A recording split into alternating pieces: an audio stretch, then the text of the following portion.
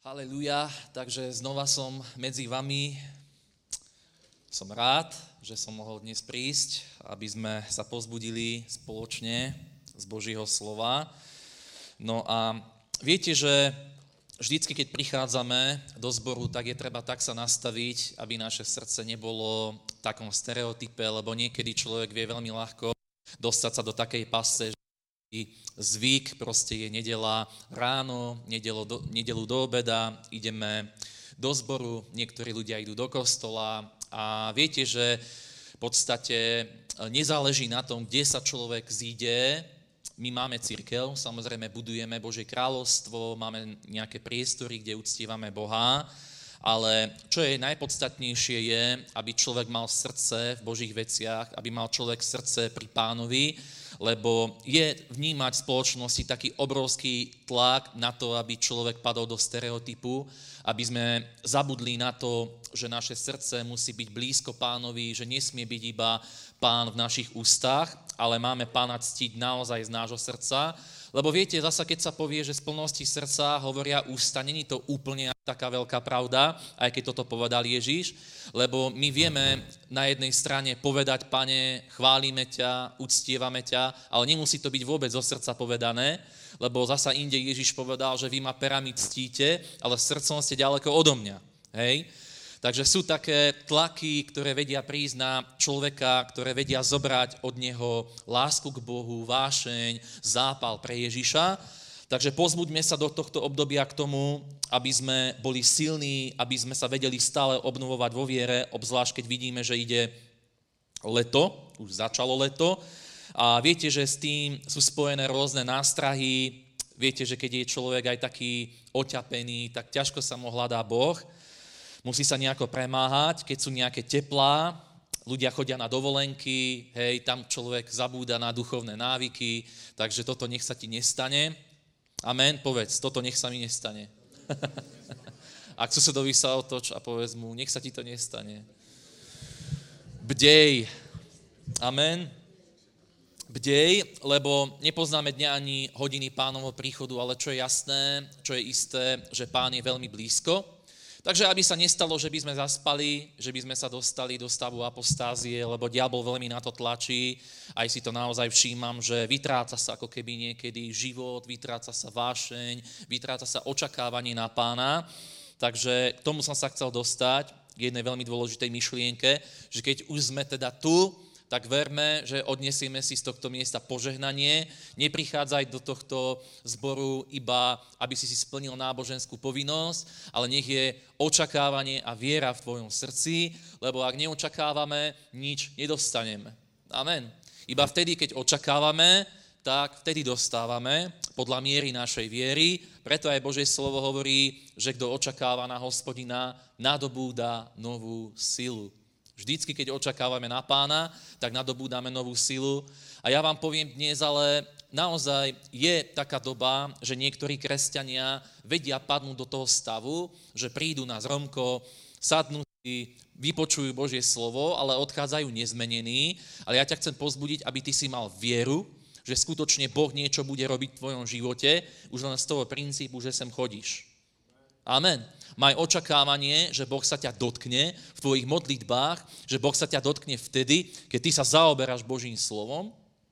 A niektorí povedia, ja aj sa modlím, ja aj čítam Božie slovo, ale nič to nerobí s mojím životom. Ja ti poviem, potom je niekde chyba. Je niekde problém. Pravdepodobne si prestal očakávať na to, že by Boh bol vôbec schopný sa ťa dotknúť, keď ty sa modlíš a keď čítaš písmo. Lebo ja vždy, keď prichádzam k Bohu, a otvorím svoje srdce pred ním, tak vždycky stiahnem Boha do svojho života. Vždycky vnímam odozvu, to by to malo byť v našom živote. Musíme cítiť tú odozvu. Musí byť ovocie našej modlitby. Ak naša modlitba je taká, že nevie prúdiť olej do našej lampy, niekde je problém. Nie je to biblický druh modlitby. Sú to len nejaké, poviem, tliachaniny náboženské, ktoré my sme sa vedeli naučiť. Hej, nemajte mi to za zlé, lebo toto si veľakrát všímam, aj keď sú nejaké modlitby alebo s nejakými ľuďmi, keď trávim čas, vidím proste, že sú tam rovnaké modlitby. že ten človek napríklad aj v modlitebnom živote sa nikde neposunul. Ľudia si radi kúpia aj také tie brožúrky. My máme Hazel Hillovú, poznáte asi túto autorku. Sú to skvelé modlitby, ktoré vedia inšpirovať človeka, ale ja som si tak všimol, že ľudia veľmi radi používajú traktáty, vyznania Božieho slova a toto všetko je skvelé, ale čo mi Pán dal na srdce je to, aby som hovoril o tom, že Boh nechce mať z nás papagájov, Boh nechce z nás mať robotov, Boh chce, aby my sme sa v našich modlitbách vedeli pred Bohom ukázať, aby sme rozvíjali náš modlitebný život, aby sme vedeli sa odhaliť pred Pánom, lebo Boh nechce, opakujem, z nás mať papagájov, hej, že naučíme sa iba nejaké slova z traktátov a modlitebných knížiek, ale čo Boh chce, je vidieť, aké srdce je. Čo Boh chce, je vidieť, vložiť do modlitby, keď my k nemu prichádzame. Preto, keď uctievame Pána, tak viete, že Ježiš učil aj svojich učeníkov modlitbe Otče náš, ktorý si v nebesiach. A viete, že tam ústrednou takou postavou alebo ústredným bodom tej modlitby bolo uctievanie, na čo veľakrát ľudia zabúdajú, hlavne v dnešných časoch, keď sú tlaky života, sú rôzne problémy, tak ľudia vedia prísť pred Boha a hneď idú na vec. Hneď pýtajú od Boha, požehnaj môj život, požehnaj môj biznis, požehnaj moju rodinu, nech som úspešný, nech sa mi darí a potom tam prehlasuješ, hej, požehnaný som, keď vchádzam, požehnaný som, keď vychádzam, všetko je požehnané, na čo položím svoju ruku a to je samozrejme fajn. My uctievame Boha, aj takýmto spôsobom vieme stiahnuť požehnania do našich životov a toto všetko funguje. Funguje to, keď vyznávame to, že Boh je s nami. Funguje to, keď povieme, žiadna zbraň zhotovená proti nám nebude účinná. Funguje to, keď vyznáme, že na všetko máme silu v Pánovi, ktorý nás posilňuje a preto aj tento deň bude úspešný. A to je v pohode. Samozrejme to požehnanie vplýva na náš život, lebo Boh povedal, ja ťa staviam za hlavu, nie za chvost. A to je všetko v poriadku a my sme sa to naučili, ale čo mám dnes na srdci je, aby sme nevypadli z uctievania Boha. Lebo je pravda, že Boh nás chce požehnať, ale pokiaľ naša služba alebo naše nasledovanie Boha nie je kryté uctievaním Krista, tak všetko ostatné je prázdne. Prečo? Lebo ty môžeš mať úspech vďaka svojej modlitbe, môžeš mať požehnanie vďaka svojim vyznaniam, keď zoberieš traktáty Božieho slova a prehlasuješ nad svojou firmou, nad svojim biznisom, nad svojou prácou úspech. To všetko samozrejme môžeš mať, ale ak je srdce prázdne, niekde je problém. A problém je, že my sme prestali uctievať Ježiša. Že my sme sa v modlitbách a vo vyznaní Božieho slova zamerali na to, aby bol úspech v našej firme, aby bol úspech v našej rodine, aby bol úspech v našom biznise. A ten úspech môžeme mať, ale môžeš vnímať deficit Božej prítomnosti vo svojom živote a to preto, lebo my sa zameriavame na tie vonkajšie veci a nie na to, čo je podstatné a to je, či máme Božiu prítomnosť v modlitbe. Preto, keď my prichádzame k Bohu, mal som nachystané úplne iné veci, ale Pán mi dal čerstvé slovo počas chvál, takže neviem, kam to dnes nejako zavedie. Možno aj poviem, čo som nachystal, ale vnímam, že toto mi Pán ukázal, že je treba povedať, lebo je obrovská pasca, do ktorej diabol nás chce dostať, aby my sme sa chytili do toho stavu náboženstva, v ktorom dnes žijú niektorí ľudia, ktorí povedia, ja verím v Boha, ale pritom proste ich modlitby sú prázdne. Chodia na modlitby, dvíhajú ruky k Bohu, ale olej netečie. Prečo? Lebo mnohé modlitby sa stali takými náboženskými a prázdnymi. Nie je v tom srdce, je v tom len jazyk. Dávajme na to pozor, lebo aj v tých časoch, keď žil Ježíš, on povedal farizeom, vy ma perami ctíte, ale srdcom ste ďaleko. A v tomto my každý sa musíme strážiť, či naše srdce je vložené do hľadania Pána, či naše srdce je vložené do modlitby, alebo sa modlíme ako papagáje. Alebo sa modlíme tak, aby sme odmodlili nejaké veci, nejaký modlitebný čas, ale ja vám poviem, aj tá modlitba Otče náš, samozrejme znamená viac, ona má svoju hĺbku, nie je to len o tom, že sa pomodlíš Otče náš, ktorý si na nebesiach, posväť sa meno Tvoje, príď kráľovstvo Tvoje, buď Tvoja vôľa ako v nebi, tak aj na zemi. Hej. Ono to má svoju hĺbku, ale čo chcem ti povedať, podstata, ktorá je hneď na začiatku, je uctievanie Pána. Nech sa posvetí jeho meno. Skôr ako začneš predkladať Bohu svoje žiadosti, potrebuješ vyvýšiť meno Ježiš. Potrebuješ uctievať Krista. Potrebujeme prichádzať k Bohu v modlitbe s tým, že nás nenudí uctievanie Boha. Lebo častokrát v životoch niektorých veriacich to tak prebieha v modlitbe, že človek nemá rád to uctievanie, človek nemá rád to chválenie Boha, obzvlášť keď je teplo. Ak máš rád, tak si blahoslavený, tvoje srdce je zapálené, ale o tom dnes hovorím, aby som ťa viedol k takej duchovnej obnove, pokiaľ sa ti stalo, že si vypadol z uctievania, pokiaľ sa ti stalo, že tvoje uctievanie Ježiša je len nejakou naučenou formou prichádzania k Bohu. Lebo aj do tohto vieme sklznúť, že človek má tlak na duši a chce rýchlo odmodliť veci, chce rýchlo robiť duchovný boj, chce rýchlo všetkých čertov zväzovať, ale pokiaľ tam není vyvýšenie Ježiša, ty môžeš zviazať démonov, ale aj tak budeš nešťastný a prázdny. A potom môžeš vyháňať démonov zo svojho života, koľko chceš, tvoje srdce aj tak ostane prázdne. Vieš prečo? Lebo tam není sú démoni. Tam je deficit Božej prítomnosti. A pokiaľ tvoje srdce je prázdne, ty nemôžeš vyháňať nejakého ducha prázdnoty zo seba. Jediné, čo potrebuješ, je prísť k Bohu. Otvoriť svoje srdce, vložiť svoje srdce do modlitby. Amen. Chápeme sa? Lebo niektorí ľudia proste povedia, ja mám depresie, ja mám proste prázdnotu v srdci, ja neviem proste, čo to so mnou je a tak zväzuje kadejakých démonov. Hej, láme každú kliatbu nad svojím životom, zobere modlitebnú lištu, zviaže každého jedného zlého ducha, ktorý len existuje, ktorý len je na tom zozname a srdce ostáva prázdne. Ale počúvaj, brat a sestra, to srdce je prázdne preto, lebo není sme dostatočne priblížení k Bohu. Potrebujeme ísť do hĺbky. Potrebujeme sa držať Ježiša, lebo Ježiš je vinný kmeň. My veľakrát na to zabúdame, že sú určité princípy, ktoré platia. Ježiš povedal, ja som vinný kmeň a vy ste ratolesti. A tak, ako ani odlomená ratolesť nemôže rodiť ovocie sama zo seba, ani vy nemôžete, iba ak ostávate vo mne. A Ježiš potom hovorí, že ak neostávame v ňom, uschneme.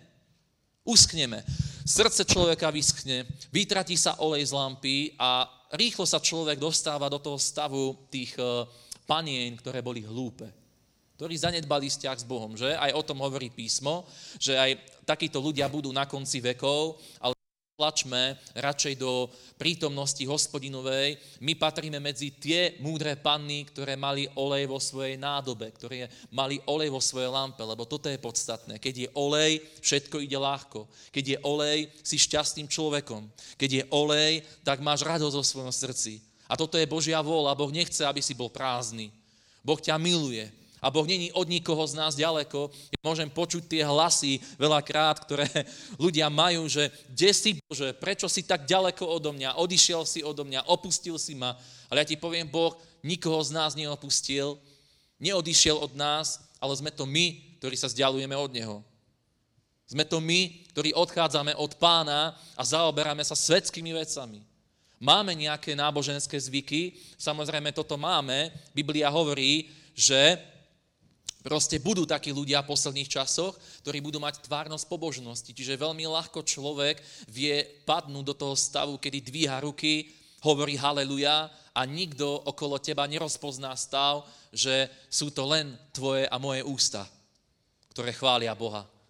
A srdce je ďaleko. Amen.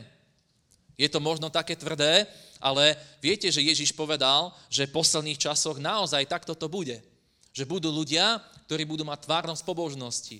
Že cirkev sa bude podobať 10 pannám. 5 z nich budú mať olej v lampe a 5 z nich nie. To bude tak na polovicu. Polka cirkvi bude plná oleja a polka to budú takí, ktorí proste stratia olej zo svojej lampy.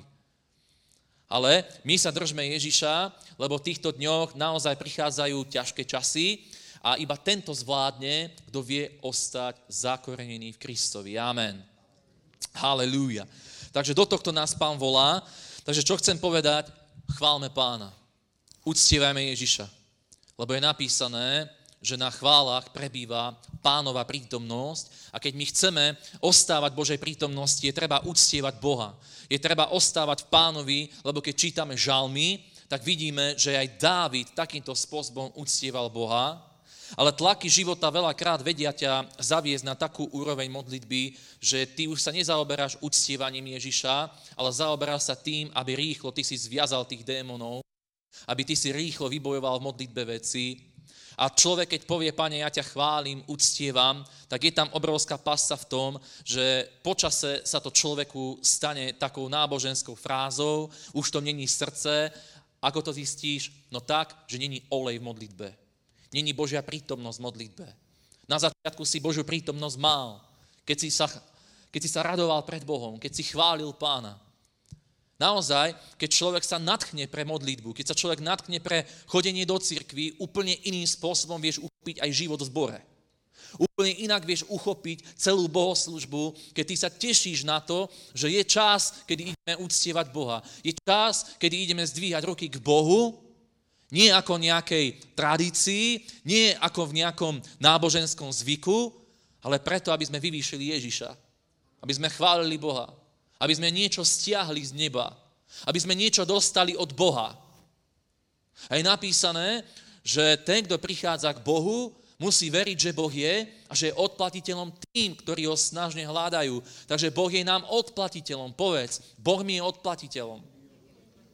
Amen, ale podmienka je, že my ho musíme snažne hľadať. Musíme sa naťahovať k nemu v modlitbe a v uctievaní. Všetky žalmy hovoria o tom, že máme sa ako kresťania zamerať na chválu. My robíme zbytočné duchovné boje bez uctievania Krista.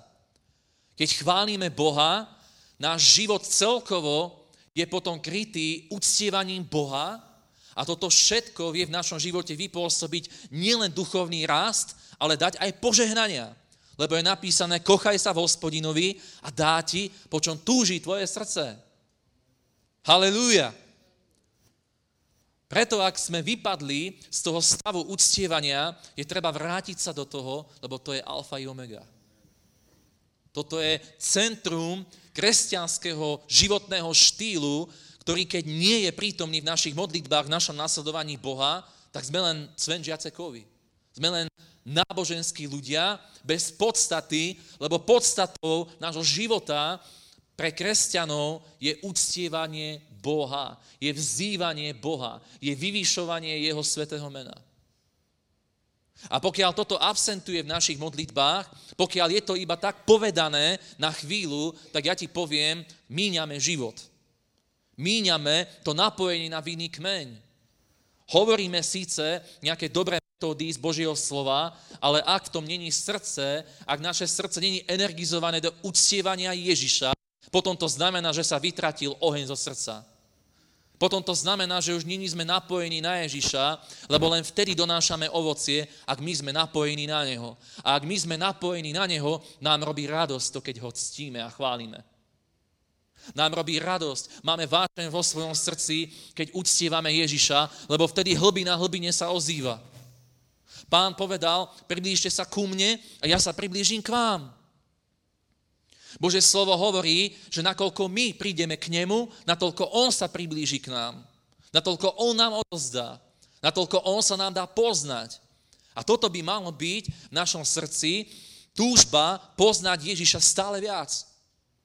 Nie poznať ho len povrchne, neuspokojiť sa s tým, keď nemám Božiu prítomnosť, ale tlačiť sa do jeho blízkosti, hľadať Boha, lebo je napísané, hľadajte Boha, kým je blízko, kým sa dáva nájsť. Hľadajte jeho tvár. A otázka je, na čo sme dnes nastavení? Chceme zachraňovať ľudí okolo seba, chceme ich privádzať k Bohu, ale na čo to je, ak naše vlastné srdce nevieme k nemu priniesť? Chceme zachraňovať stratených, ale ako to dokážeme, ak my sami nie sme zachránení? Ak my sami nie sme napojení na vinný kmeň? Ako vieme toto urobiť, dať ostatným život, ak my sami nemáme život? Ak žijeme tak, že chodíme do cirkvi, dáme si na tvár tú náboženskú face, tvárime sa, že je všetko v poriadku, ale pritom nemáme Božiu prítomnosť. Nemáme Božie pomazanie v živote. Ideme domov, lahneme na gauč a tam fučíme a sťažujeme sa, ako všetko je zlé. To je život, do ktorého vedie diabol každého z nás, ale nás Boh priviedol do právého skutočného života, ktorý pulzuje Božou slávou, keď my sme napojení na Neho. Keď my s ním máme vzťah. Boh chce, aby naše srdcia horeli ohňom Ducha Svätého. Boh chce, aby my sme horeli pre Neho a boli odrazom Jeho slávy. To Boh chce. Toto musíme pýtať od Pána, takže chcem ťa viesť k takej osobnej duchovnej modlitbe.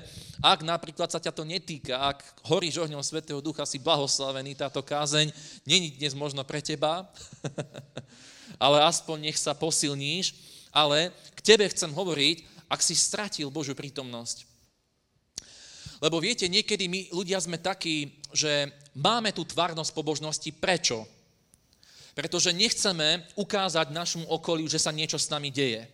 Že sa vytratil olej z lampy, že sa stratil oheň. Ale ja ti poviem, tvoja obnova v Bohu začína v stave pokory, kedy ty si uznáš, že si vypadol z prebudenia. Kedy ty si priznáš, že potrebuješ pomoc a potrebuješ svoje nádoby. To není neviera, to není nejaké zahanbujúce, keď prídeš napríklad za staršími zboru, alebo prídeš za pastorom na službu a povieš mu, vypadol som z ohňa Ducha Svätého. Obzvlášť, ak si napríklad služobník a veľa odozdávaš, si v evangelizačnom tíme a unavil si sa. Vie sa stať, že tvoje srdce sa unaví. Ako Samson, ktorý vybojoval obrovský boj, proste zobral osliu čelusť a vyzabíjal 1000 Filištínov a po takom veľkom víťazstve ho vidíme v Rámat Lechy, kde leží unavený a hovorí, Bože, umieram, som smedný. A vtedy čo Boh urobil? Nechal ho tam na pospás? Nie. Čo sa stalo? Otvoril priehlbeň a vyšla voda a z nej Samson pil. A potom písmo hovorí, že ďalších 20 rokov slúžil. Ale v tom je pokora. Keď voláme na Boha, hovoríme, sme unavení. Aj som oslabol, potrebujem načerpať živú vodu, potrebujem nový prameň. A ako Eliáš, keď bol pod kručinou, viete, že prišiel anjel a doniesol mu krčák vody. To je Duch Svätý. To je čerstvý dotyk.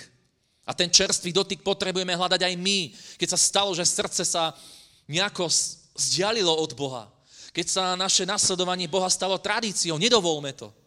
Nedovolme proste, že budeme len takí, haleluja, všetko v pohode, prídeme do zboru, nič sa nedeje, ale potom ideme domov a žiadne ovocie.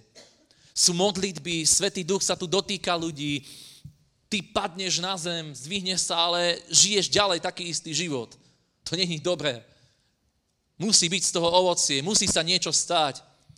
To nie je o tom, že človek sa zatrasie, zasmeje, ale to je o tom, že ty to doniesieš domov, do svojej rodiny. Tam sa zmení tvoje manželstvo, tvoje vzťahy.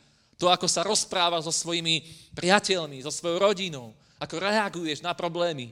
V tomto to je. Nie je o tom, že človek príde do cirkvi, tu hovorí halelúja, halelúja. A potom ideš domov a ohováraš bratov, sestry, hovoríš, hen tú sestru nemusím, hen toho brata nemusím. To je potom klamstvo. Dovolme Bohu, aby nás zmenil, aby nás obnovil, aby jednoducho pracoval na nás tak, aby skutočne my sme boli vôňou Ježišovou, aby tá vôňa sa cez nás šírila.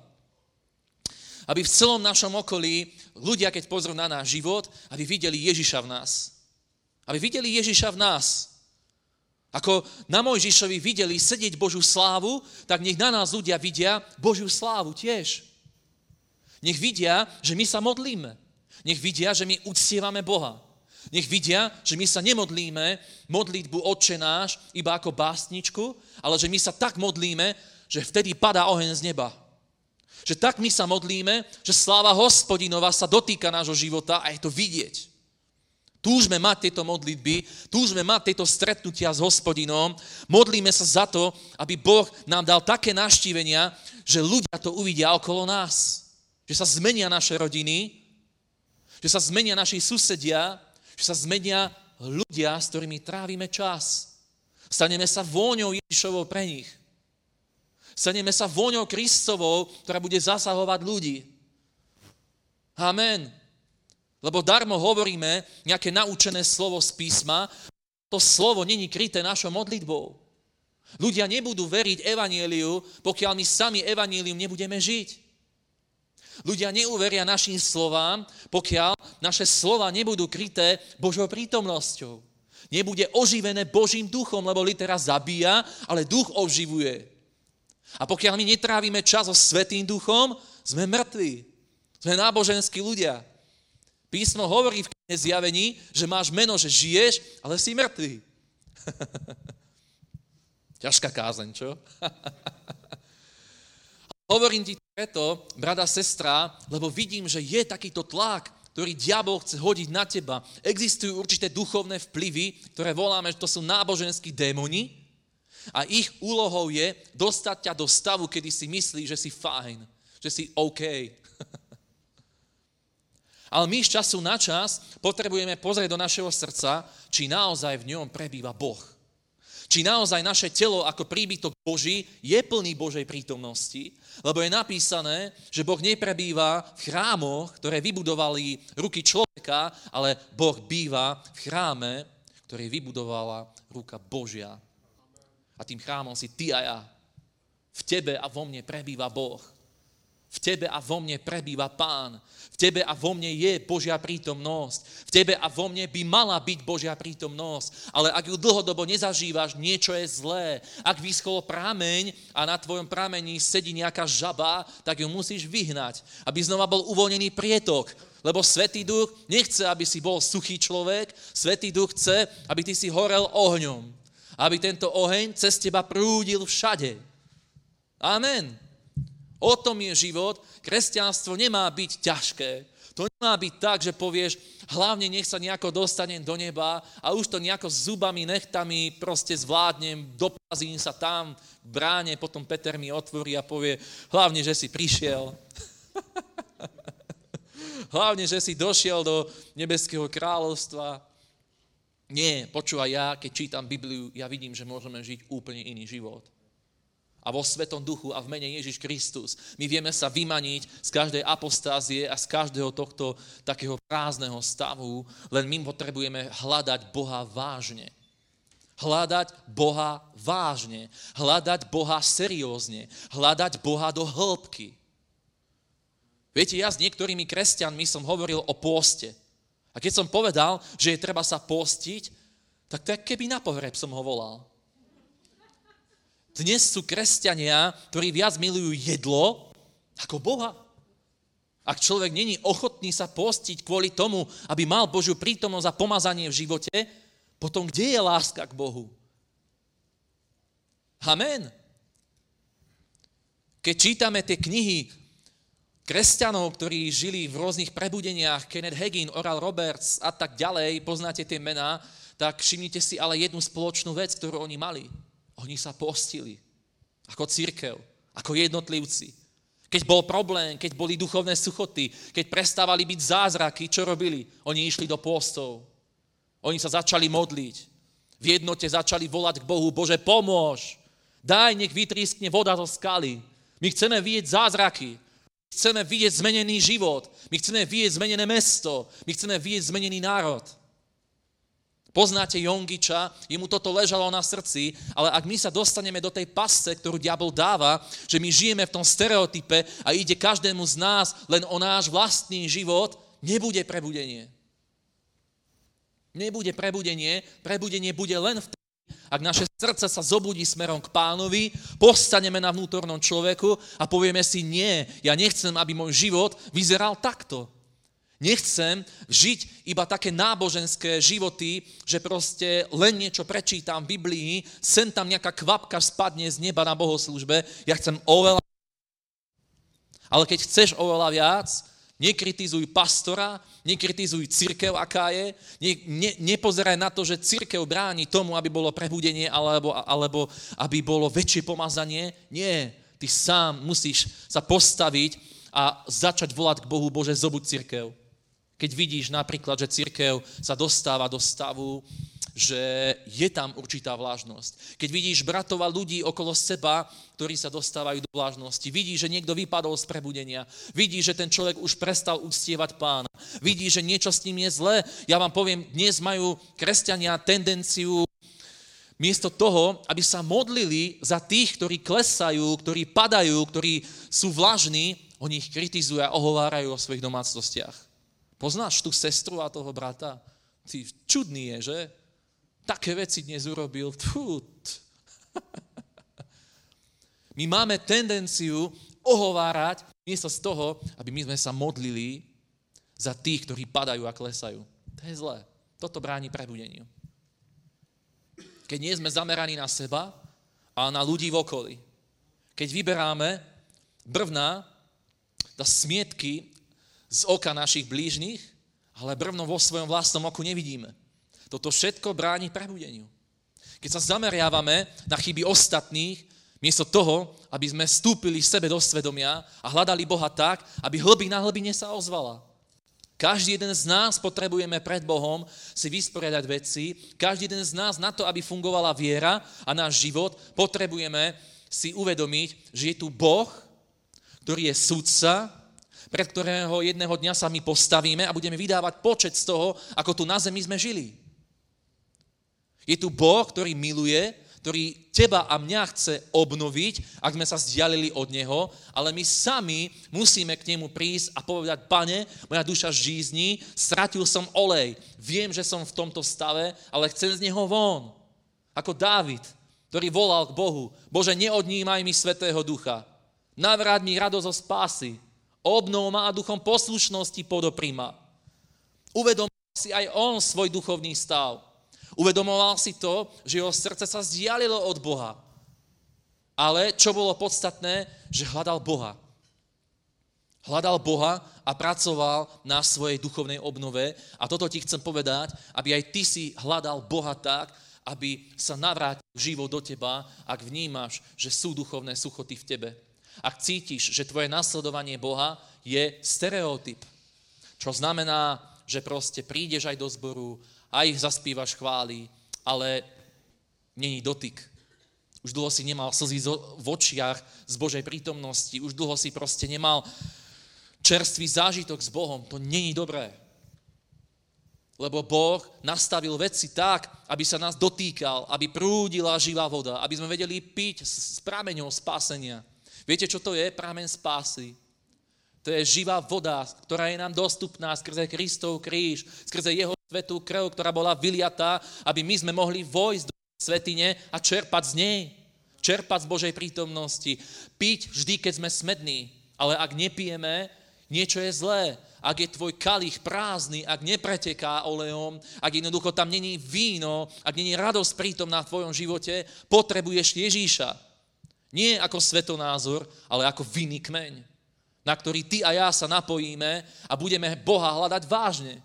Budeme úplne seriózne a vážne, s bázňou pred Pánom, každý deň pristupovať k modlitbe s uctievaním, chválou a budeme ho uctievať dovtedy, dokým nepovieme, áno, teraz som napojený, teraz som sa napojil, teraz cítim, že olej je vo mne, teraz vnímam, že Boh je so mnou a ja staviam na tomto svedectve tento deň. Amen. Ja neodchádzam z modlitby skôr, pokiaľ ja to nemám. Niekedy aj 2 hodiny sa musím modliť, pokiaľ jednoducho neuchopím svedectvo od Boha.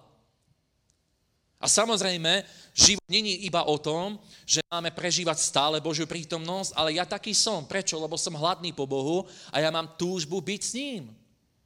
Mám hladné srdce po jeho prítomnosti. Ak nemám jeho prítomnosť, tak jednoducho celý deň je pre mňa mizerný a hľadám celý deň Boha tak, aby sa ma dotkol. Pýtam to od neho. Nemodlím sa za financie, nemodlím sa proste za prielomy, modlím sa len za to, aby Boh bol so mnou, aby som cítil Boha v mojom živote, aby som cítil Boha všade, lebo ak cítim Pána, potom viem, že je so mnou a nebojím sa o ani akúkoľvek oblasť môjho života, lebo viem, že keď Boh je so mnou, tak proste sa to prejaví. Amen. Hľadajte najprv Božie kráľovstvo a všetko ostatné bude vám pridané. Nezameriavajme sa na to všetko ostatné, lebo to všetko ostatné má Boh moc pridať. Vtedy, keď my ho hľadáme najprv. Vtedy, keď my sa nezmierime s tým, že nemáme Boha, že nemáme Božiu odozvu z neba. A keď není odozva z neba, čo je treba urobiť? Treba sa začať aj postiť. Treba začať proste hĺbkovo hľadať Pána v nejakých obdobiach života. Samozrejme, ak si vyskúšal všetko, veril si, Vyznával si Božie slovo, modlil si sa a nič. A duchovné suchoty. A myslí si, že Boh je niekde na dovolenke aj s anielmi. Nie, Božie slovo hovorí, Boh je nám blízko. Boh je blízko k nám. Skrze obeť Ježiša Krista. Skrze jeho krv, ktorá nám vydláždila vstup do jeho prítomnosti, my môžeme s ním tráviť čas každý jeden deň. Písmo ale hovorí, že on prebýva na chválach svojho ľudu. Preto uctievanie Boha je jedno obrovské tajomstvo, do ktorého ty a ja musíme vstúpiť, ktoré my potrebujeme pochopiť a chceme, aby náš život fungoval. Ja v tomto období som zažíval ťažké tlaky kvôli určitým situáciám a jediné, čo som robil, uctieval som Boha. Nezväzoval som démonov, nerobil som duchovný boj, iba som chválil Pána. Pustil som si nejaké pomazané chvály, teraz mám veľmi rád bohoslúžby Rodney Havarda Browna, púšťam si od neho chvály, chodím po byte, modlím sa v jazykoch, chválim Pána v jazykoch, uctievam. Halelúja. A vtedy tečie olej z neba. Olej, ktorý sníme jarmo z tvojich pliec. Písmo hovorí, že každé jarmo bude zlomené pre pomazanie, pre svätý olej, hovorí Izajáš. Svätý olej, ktorý nestiahneš nejako inak, iba skrze chválu. Amen. Jedine skrze uctievanie Boha my vieme sa dostať do stavu slobody a pokoja. Jedine vtedy naša mysl vie byť otvorená, keď my prebývame v tvoni Všemohúceho. Jedine vtedy my vieme čerpať olej do našich láb, ak chodíme s ním. Jedine vtedy náš život sa úplne mení, keď my chodíme s Bohom naozaj, skutočne, ako Enoch, ktorého Boh vzal a zrazu ho nebolo. Ale máš to? Vieš si povedať, že máš to? Vieš si odpovedať na tú otázku, keby si ju položíš? Božiu prítomnosť. Sem tam. Na konferencii niekedy. Viete, niektorí kresťania tak žijú, tešia sa, kedy bude konečne konferencia, kedy príde zasa ďalší hosť, aby sa mohol ísť dopredu, aby sa mohol za mňa pomodliť, aby mohlo na mňa prísť pomazanie. To je OK, tak to má byť. Vie sa preniesť pomazanie. Ale ja ťa chcem dnes viesť k tomu, aby ty sám si taký modlitebný život vybudoval, že ty sa postavíš pred Boha, zdvihneš ruky a nepotrebuješ Bennyho Hina. Lebo ty sám skrze chválu a uctievanie stiahneš ten olej do svojej lampy. Halelúja. Halelúja, môžeš to vnímať, môžeš to cítiť proste ako Božia prítomnosť, vtedy zostupuje na teba a zalieva ťa nadprirodzený pokoj. Nič ťa netrápi. Predtým by si svokru išiel zavražiť, ale teraz ju miluješ. Prečo? Lebo Boh je láska.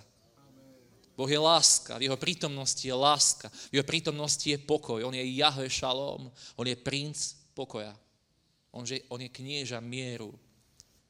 A ak nemáš tento mier, ak tvoje srdce je rozbité, ak je utlačené, ak je dobité, kvôli veciam, ktoré ti diabol robí, ty môžeš mať pokoj v mene Ježiš. Ty môžeš mať nadprirodzený pokoj vo svojom srdci, nemusíš podliehať tým pocitom, cez ktoré diabol ťa chce trápiť, gňaviť tvoju dušu. Ty môžeš mať pokoj. Povedz, môžem mať pokoj. Amen. Môžeš mať pokoj pri Pánových nohách. Viete, ale my keď sme zaťažení ako Marta, beháme stále okolo roboty, okolo problémov, okolo starostí, to je treba urobiť, tamto je treba spraviť.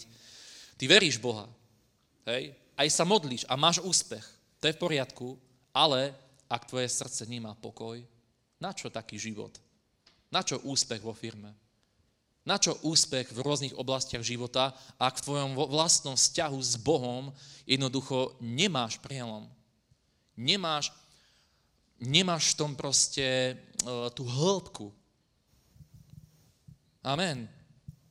Boh chce, aby my sme išli na hlbinu. Boh chce, aby my sme mali hĺbku Ducha Svätého v ale na to, aby my sme ju mali, potrebujeme k nemu prísť, potrebujeme sa odozdať jemu, potrebujeme volať na jeho meno a je napísané, kdokoľvek by vzýval jeho meno, bude spasený. Kdokoľvek by vzýval. Ty není si limitovaný, Boh ťa nelimituje, Boh není príjimač osôb, Boh ťa miluje a on ťa prijíma takého, aký ty. Ak máš chyby, ak si urobil hriechy, on ťa očistí, lebo je napísané, že jeho krv maže naše neprávosti. Ak je to hriech, ktorý ti bráni v tom, aby ty si prišiel k Bohu a išiel do hĺbky, zbav sa svojho hriechu, urob pokánie a príď k Bohu, aby on ťa očistil. Zanechaj všetky veci, ktoré ťa oddelujú od Pána, nežij jednoducho rozpoltene, zameraj sa len na to, aby si bol svätým človekom, aby si mohol mať viac Božej prítomnosti v živote.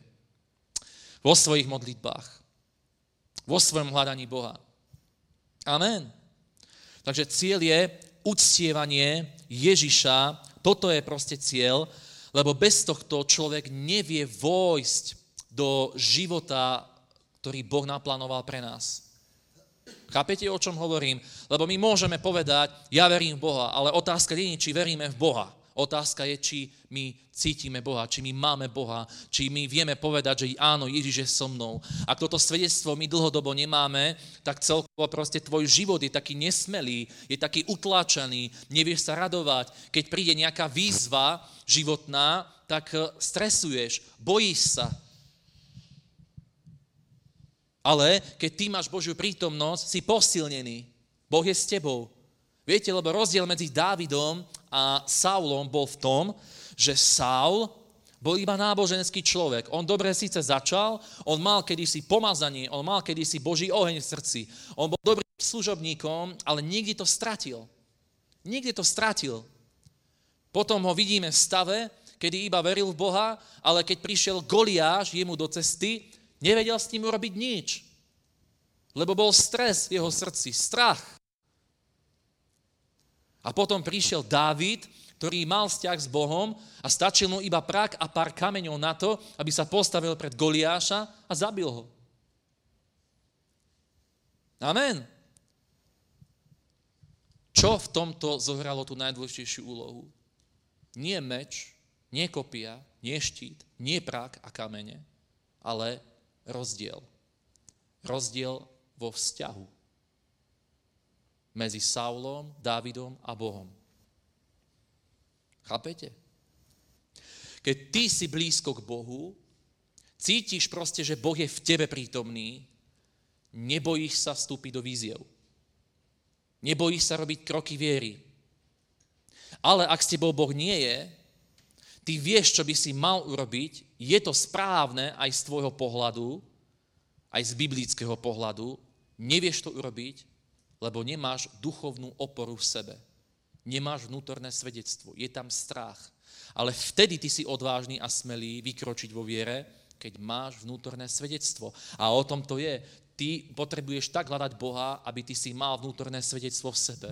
Aby Boh vedel prebývať na tvojom vnútornom človeku, lebo aj to sa modlil Pavel za Efezanov. Modlil sa, aby im Boh dal zosilniť na vnútornom človeku mocou Ducha Svätého, aby Kristus prebýval vierou v ich srdci. Takže toto je kľúč, aby Kristus prebýval vierou v tvojom srdci. Za toto sa modli. Ak vieš, že si slabý vnútorne človek, ak vieš, že si náchylný na stres, príde zlá správa a si vyplašený, nevieš s tým bojovať, povieš si, rád by si to nejako prelomil, ale nemáš smelosť, nemáš odvahu, vždycky proste ťa nejako ten strach poviaže, tak vtedy pýtaj od Pána to, aby ťa zmocnil na vnútornom človeku. Modlí sa za to, aby Boh ti dal vnútornú silu, aby si vedel proste stáť, aby si vedel proste byť pevný, aby si vedel proste urobiť veľké veci pre Pána. Amen. Toto sa modlil Pavel za Efezanov, aby im Boh dal zosilniť na vnútornom človeku. Takže keď uctievame Pána, uctievaj Boha, chvál veľa Pána, už tu sa veľa vecí proste zlomí, vyrieši a potom samozrejme je dobre modliť sa za to, aby Božia vôľa sa diala v tvojom živote, aby si bol schopný uskutočniť jeho plány, ktoré má s tvojim životom, takže aj za to ty sa modlí. No a modlí sa, aby Boh ti dal zosilniť na vnútornom človeku, aby si bol silným človekom viery, si vedel naplniť všetky tie veci, ku ktorým Boh ťa povolal. Amen.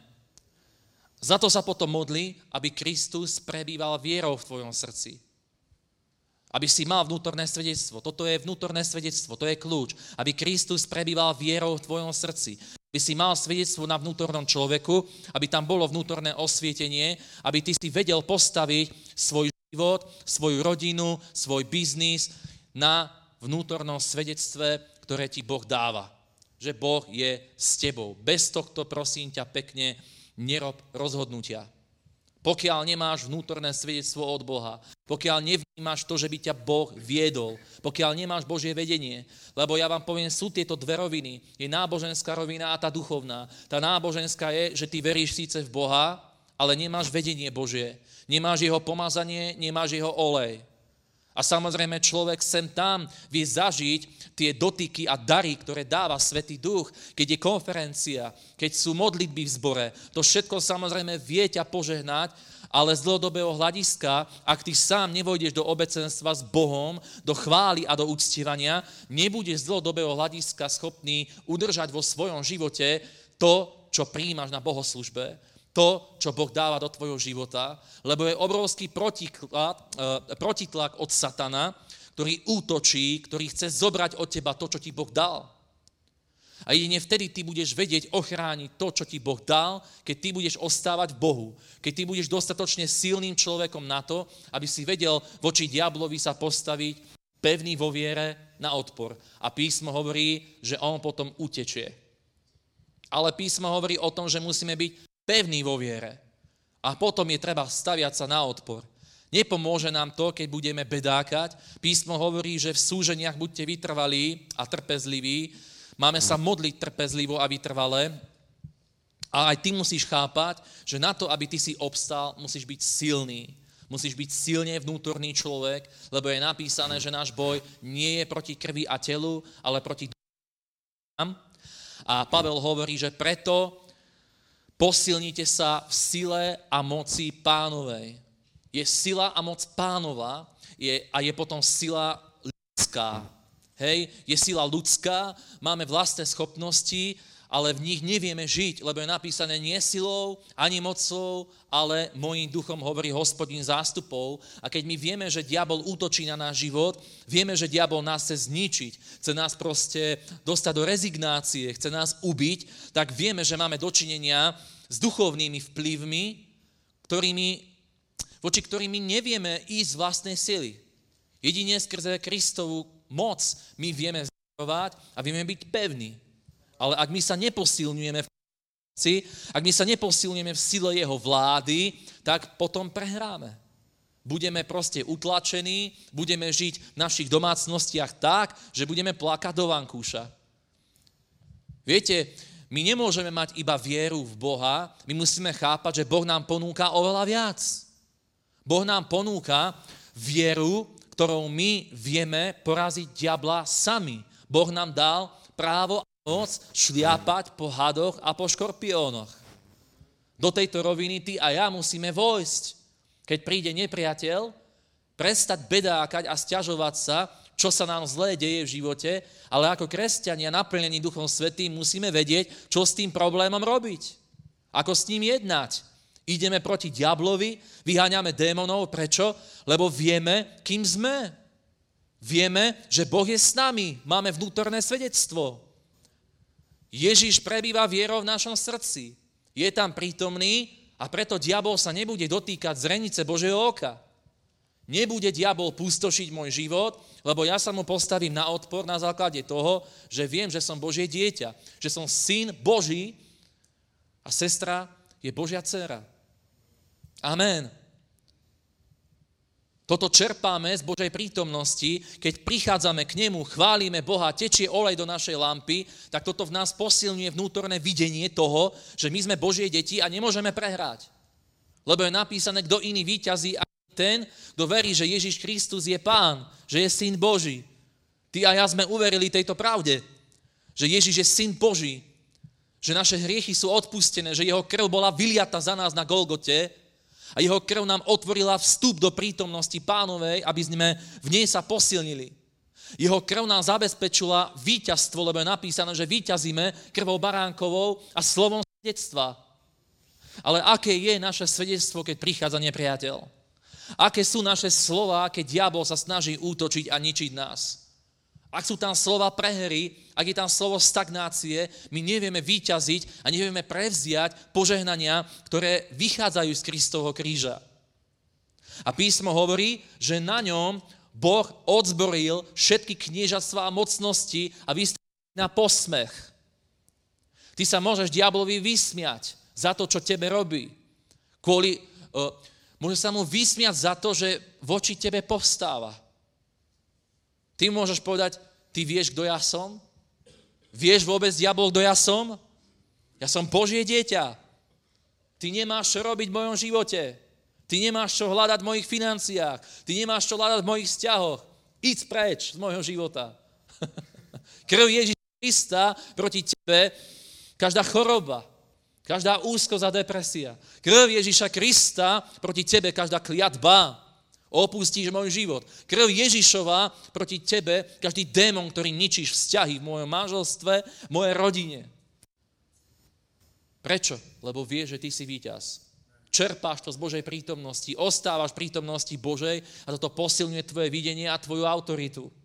Stojíš pevne, ale ak to nemáš, ak tvoj vzťah s Bohom není taký, že by si bol nápojený na Ježiša, tak si vyplášený zo života, proste zmalátnený duchovne, nevieš čo, kde, nevieš čo máš robiť, proste iba tak sedíš a čakáš, kedy to Boh zmení. Ako niektorí kresťania, ktorí proste to robia, že prídu na konferenciu a tam pastor pomodlí sa za mňa, vyženia zlých duchov, proste je mi zlé, pomôž mi nejako. A jasné, proste pomôžeme, pomodlíme sa, ale čo som povedal na začiatku, cieľ je, aby ty si sa to naučil. Aby ty si vedel postaviť sa na svoju duchovnú autoritu.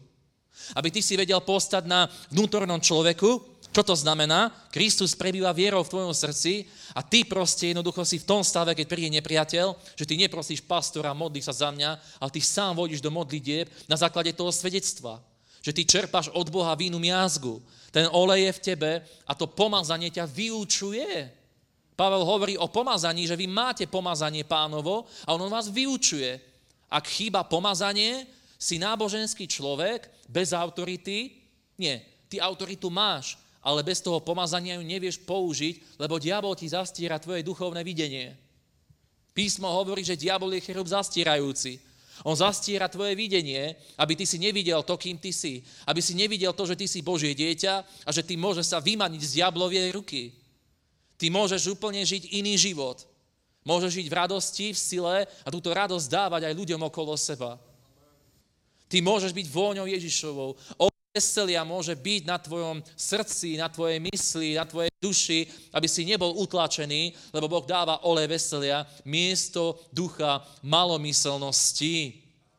Do tohto stavu ťa chce dostať diabol, chce ťa utlačiť, ale ty, keď si v Božej prítomnosti, keď prebývaš v tvoni Všemohúceho, tak pomazanie Bože ťa chráni. Si ako masná ryba, viete, keď rozbalíte rybu, kúpiš niekde v Flande, rozbalíš ju a chyť ju takto za chvost, vyskočí ti z ruky, lebo je masná. A keď aj ty budeš v Božej prítomnosti, olej Svätého Ducha bude na tvoj život, diabol ťa bude chcieť chytiť, tak mu vyskočíš z ruky. Vyšmykneš samou. Čím viac oleja a pomazania bude v tvojej lampe, tým viac budeš pre diabla nedostihnutelný. Halelúja. Tým viac diabol bude mať problém ťa chytiť. A možno niekedy sa aj prešmykne nejako do tvojho života, ale ty ako kresťan sa nezlákneš, nebudeš zmetený, nebudeš doma fúčať a sťažovať sa, čo sa to deje, o Bože, pomôž, lebo ty sa budeš vedieť postať na vnútornom človeku v moci Pánovej. Prečo? Lebo si sa posilnil v sile a v moci Pánovej. A kde si silu a moc Pánovu načerpal? V uctievaní, vo chvále. Boh prebýva svojho ľudu. Pokiaľ ty budeš uctievať Pána, pokiaľ ty spravíš uctievanie Boha, chválu, vyvyšovanie Ježiša, centrom svojho života, centrom svojej modlitby, Boh prebývať v chválach tvojich. Chápeš? Keď ty budeš chváliť Boha, Boh bude prebývať. Halelúja. Sláva Bohu. Kde sú chváliči? Poďte zahrať, Pane, chválim meno Tvé. Halelúja. Budem sa aj modliť. Budeme uctievať Pána, lebo Boh prebýva na chválach svojho ľudu. Halelúja. A zlomíme v mene Ježiša Krista každú diablovú reťaz. Obzvlášť, ak vnímaš, že ty si taký človek, že potrebuješ sa napojiť na vinný kmeň, vnímaš, že proste dlhodobo nemáš olej vo svojej lampe a potrebuješ doplniť olej. To nie je hanba. To nie je hanba priznať si, že si stratil olej zo svojej lampy. Nie je to hanba, keď človek povie, že potrebujem ťa Ježiš, vzdialil som sa od teba, ale ja chcem vojsť znova do tvojej prítomnosti. Chcem znova stáť v tvojom uctievaní a chváliť ťa. Chcem znova čerpať vinnú miazgu do môjho života, aby som donášal znova ovocie. Halelúja. Lebo Ježiš zaplatil za viac, než to, čo žijeme. Mnohí kresťania. Ježiš chce dať oveľa viac do tvojho a môjho srdca. Oveľa viac radosti. Oveľa viac sily do tvojho vnútra, aby si nežil proste iba tak navonok to kresťanstvo, že príde sem a vyzerá, že nič sa s tebou nedeje, že všetko v poriadku. Ale pritom doma sedíš a máš úzkosti, si skleslý a máš depresie. Takto to nemá byť. Boh to vidí a on neprišiel priniesť dvojtvárnosť. On neprišiel preto, aby ty a ja sme mali rozpoltené srdce. On prišiel, aby tá sloboda, ktorú vidíme navonok, bola aj vo vnútri srdca. Aby bola reálna. Aby bola skutočná. Aby Boh prebýval v tvojom a v mojom vnútri. Halelúja. Sláva Bohu. Halelúja. Len vieš, potrebuješ sa pozrieť do svojho srdca, potrebuješ sa odozdať Ježišovi, potrebuješ sa napojiť na Neho a hľadať Ho vážne. Potrebuješ povedať, Pane, ja už nechcem žiť tento život, ktorý žijem. Bez Teba. Nechcem, Pane, sa odmodliť veci tak, aby proste len som povedal nejaké náboženské slova, ale ja túžim reálne zažívať s Tebou vzťah. Halelúja, halelúja. Zvihni svoje ruky tam, kde si. Uctievaj chvíľu Pána. Halelúja, halelúja. Sláva Ti, Ježiš. Chválime Tvoje meno, uctievame. Vyvyšujeme Teba, Pane, lebo si svätý Boh. Očakávame, Pane, na Teba aj tento čas. Ja sa modlím za to, Pane, príď vo svojej sláve, príď vo svojej sile a dotkni sa našich životov. Očakávame Teba. Halelúja.